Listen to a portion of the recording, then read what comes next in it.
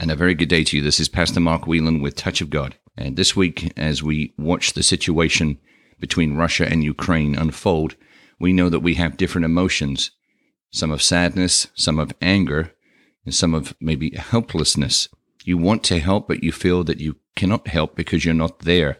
Jesus speaks in Matthew 24, verse 6 to 8, and he says, "And you will hear of wars and rumors of wars. See that you are not frightened or troubled. For this must take place, but the end is not yet. For nation will rise against nation, and kingdom against kingdom, and there will be famines and earthquakes in place after place. All this is but the beginning, the early pains of the birth pangs of the intolerable anguish." Now remember, verse 6, it says that we are not to be frightened or troubled.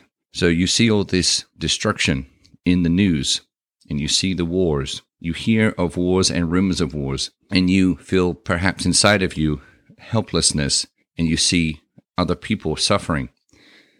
We are not to be frightened or troubled, but there is something that we need to be doing. Even though you may think you have no power over it, greater is he that is in you than he that is in the world.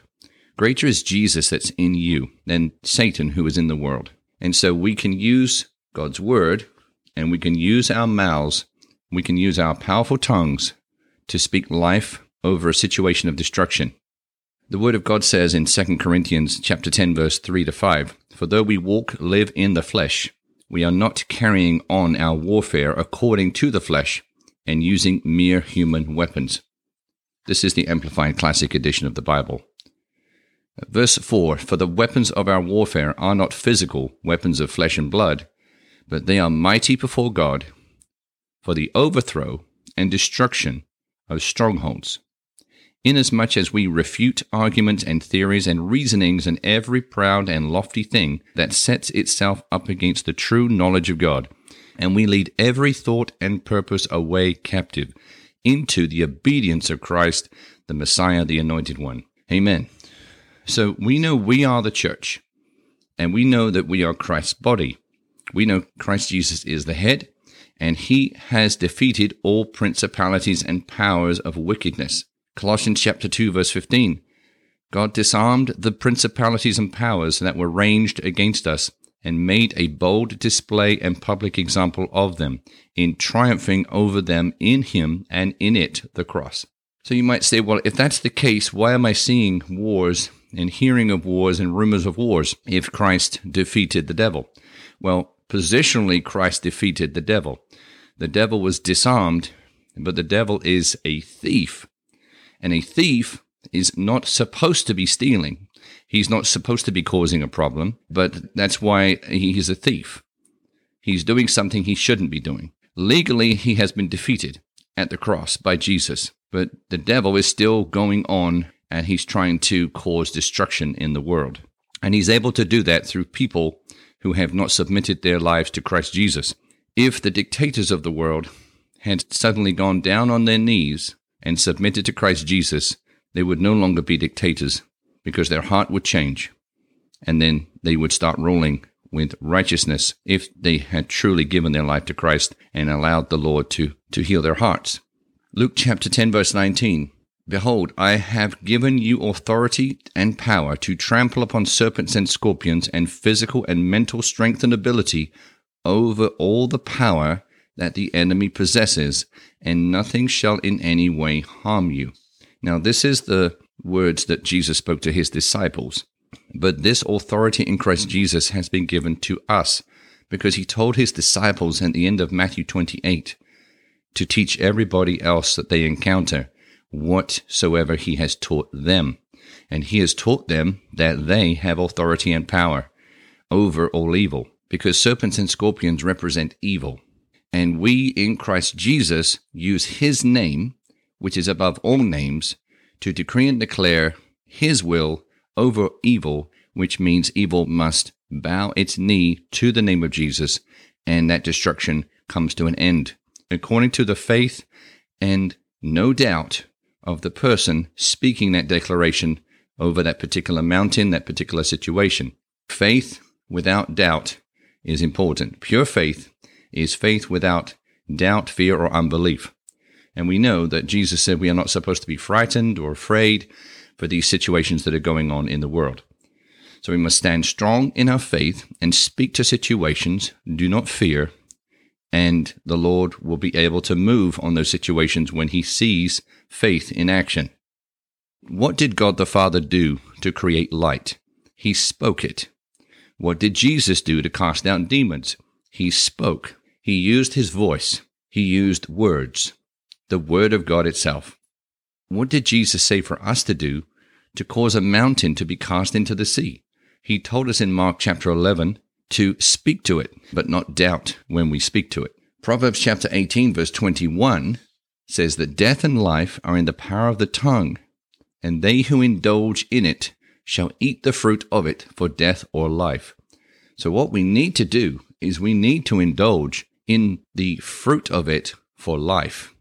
So we pray to the Lord today, but we also decree and declare over the situation. We do not pray to God for him to do all the work to cancel the destruction going on in the world. He depends on us to do our part. He told us to speak to the mountain, to believe by faith in who we are, who he is, and to speak to the mountain. He never said that he would speak to it.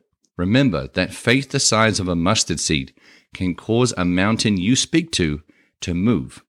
But faith the size of a mountain, which includes doubt the size of a mustard seed, will not move that mountain 1 inch. Pure faith contains no doubt, and that's when God and his army, his host and legions upon legions of his angels, are able to move on your declarations. Why is he waiting on us? Because he gave us dominion over the earth. He gave Adam and Eve dominion over the earth. Adam and Eve went with the devil. They decided to eat of the fruit, and they went away from God. They did not follow God's instruction, and that is why the earth fell, man fell, the earth fell with it, and we see the destruction and the evil in today's lives, in today's world. And that doesn't mean that there is not good in the world. Jesus said, "Let your light so shine upon men."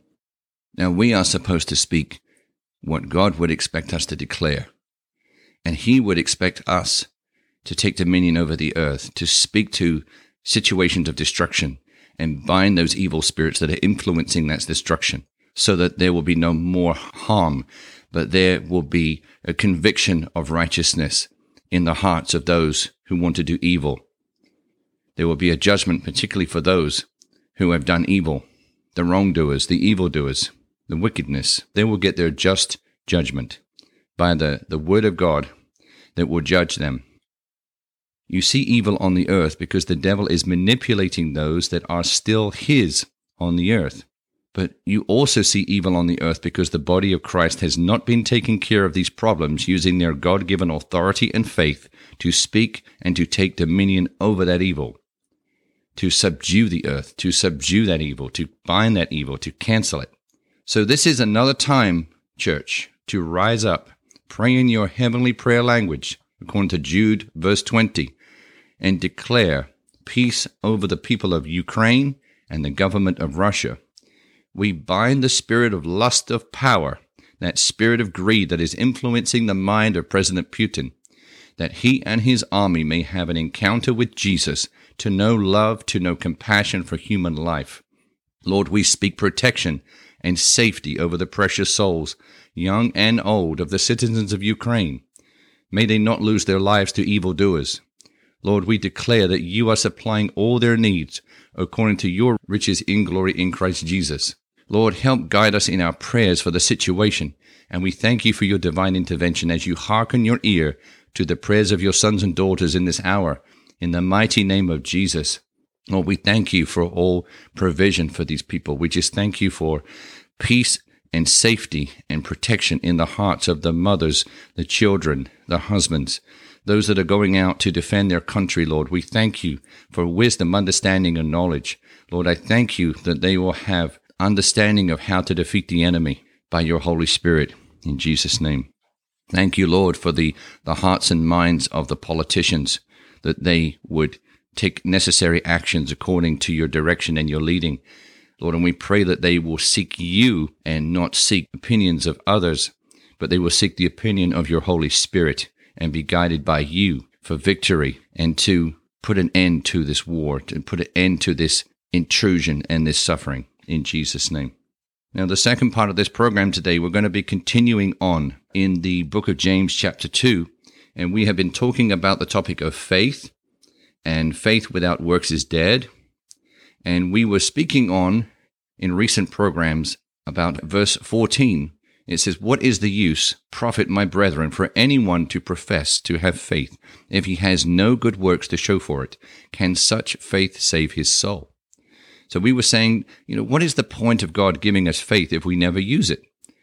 Of course, the current situation with Ukraine and Russia, we can use the faith that we have been given an equal measure of to believe that when our prayers and our declarations are spoken, that in the supernatural realm, God will be able to move because we have believed by faith without a doubt. So our faith is important because if we don't believe that when we speak something will happen, then that is doubt and nothing will happen. Nothing will happen according to our words because we are saying it with our mind, but our heart doesn't believe it. That is why memorizing a scripture doesn't mean that you understand what the scripture means. You have to understand it. You have to know it. You have to contemplate it. You have to chew on it. Psalm chapter 1 verse 2 says we are to meditate on the verses. We are to meditate on the word of God day and night. Only then do we truly know it, and we cannot be unconvinced of it.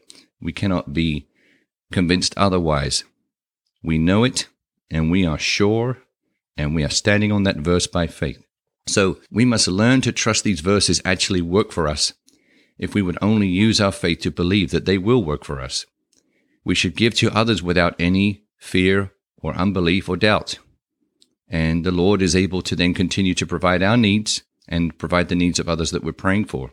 If you have lack, do you have a fear that you will continue to be in poverty? Or do you say to yourself, "My Lord did not give me a spirit of fear, but of power and of love and of a sound mind, and He provides for the lilies of the fields and the birds of the air, so how much more will He want to provide for me?"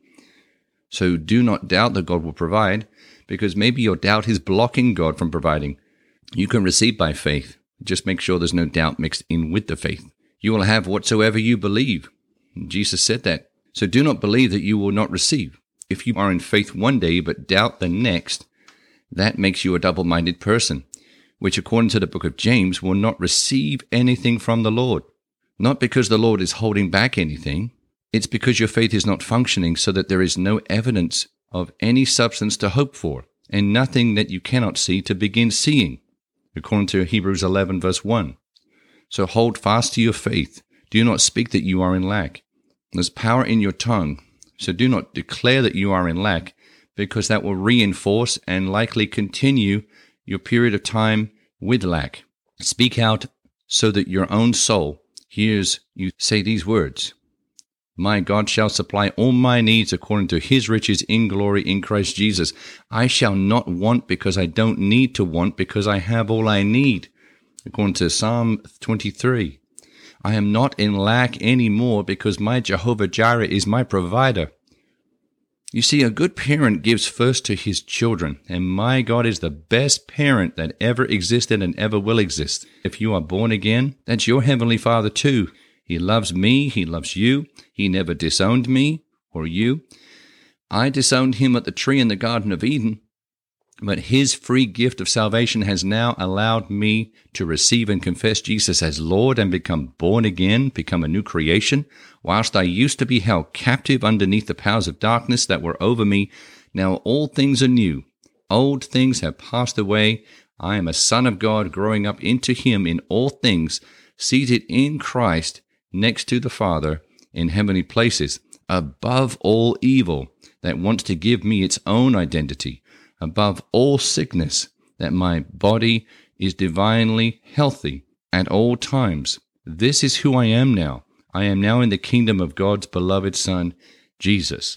So verse 17 in James chapter 2 says, So also faith, if it does not have works, deeds and actions of obedience to back it up by itself, is destitute of power, inoperative and dead.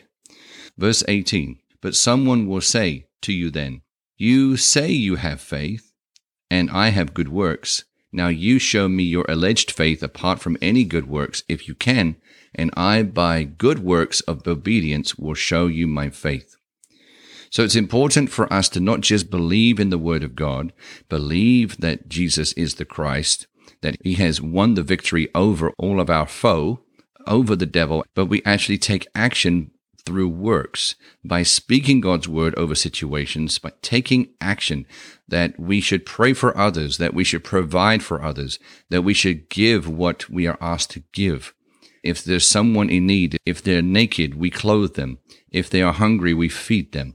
If they are in prison, we come to them. We love on them with the love of Christ Jesus. Those are good works. Getting up in the middle of the night to pray for another country that is suffering, that is good works. You're believing that when you speak something, it will happen, but actually speaking it is the works. So therefore, your faith is not dead, it's actually alive because you put action to your belief.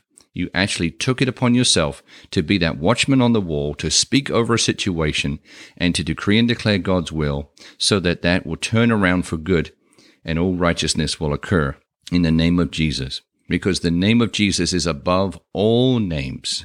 Verse 19, you believe that God is one. You do well. So do the demons believe and shudder in terror and horror, such as make a man's hair stand on end and contract the surface of his skin.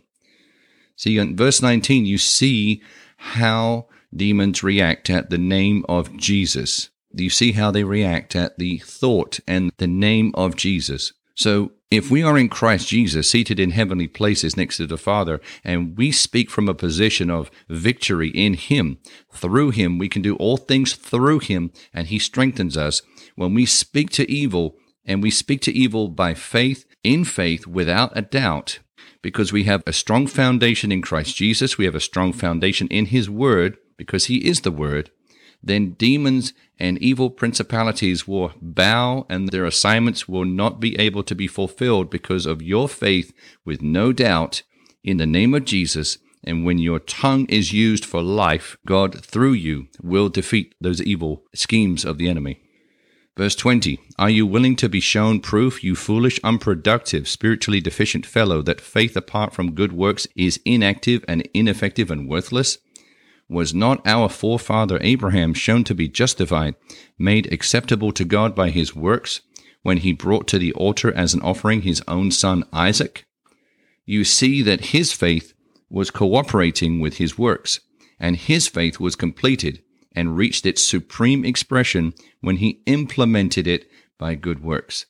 And so the scripture was fulfilled that says Abraham believed in, adhered to, trusted in, and relied on God, and this was accounted to him as righteousness, as conformity to God's will in thought and deed, and he was called God's friend. You see that a man is justified, pronounced righteous before God, through what he does, and not alone through faith, through works of obedience as well as by what he believes. Verse 25, so also with Rahab the harlot, was she not shown to be justified, pronounced righteous before God by good deeds when she took in the scouts, spies, and sent them away by a different route? Verse 26, for as the human body apart from the spirit is lifeless, so faith apart from its works of obedience is also dead. You see, the word of God is alive and active according to Hebrews chapter 4, verse 12.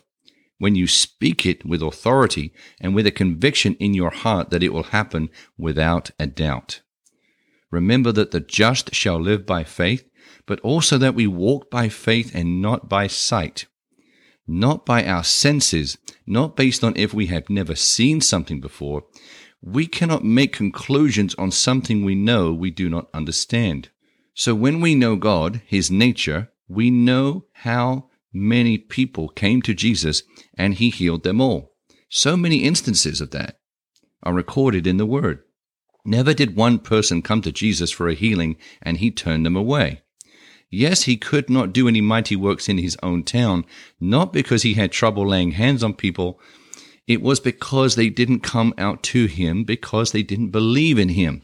At the end of the day, I have to point you to Christ.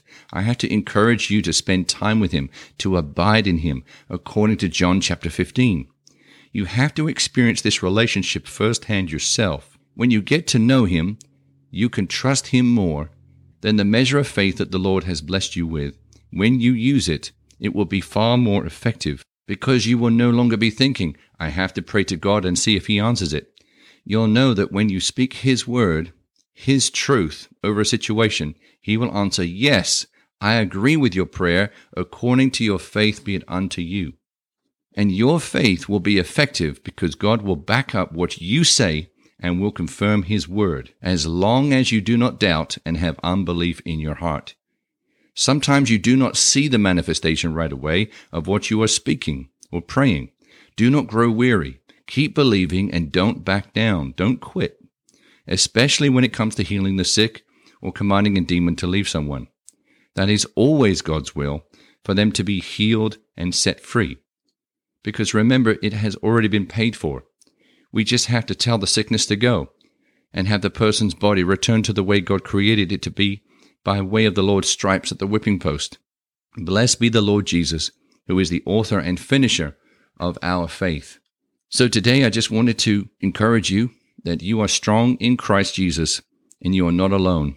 There is an entire body of Christ, and we are here to help support you, to encourage you daily according to the Word of God.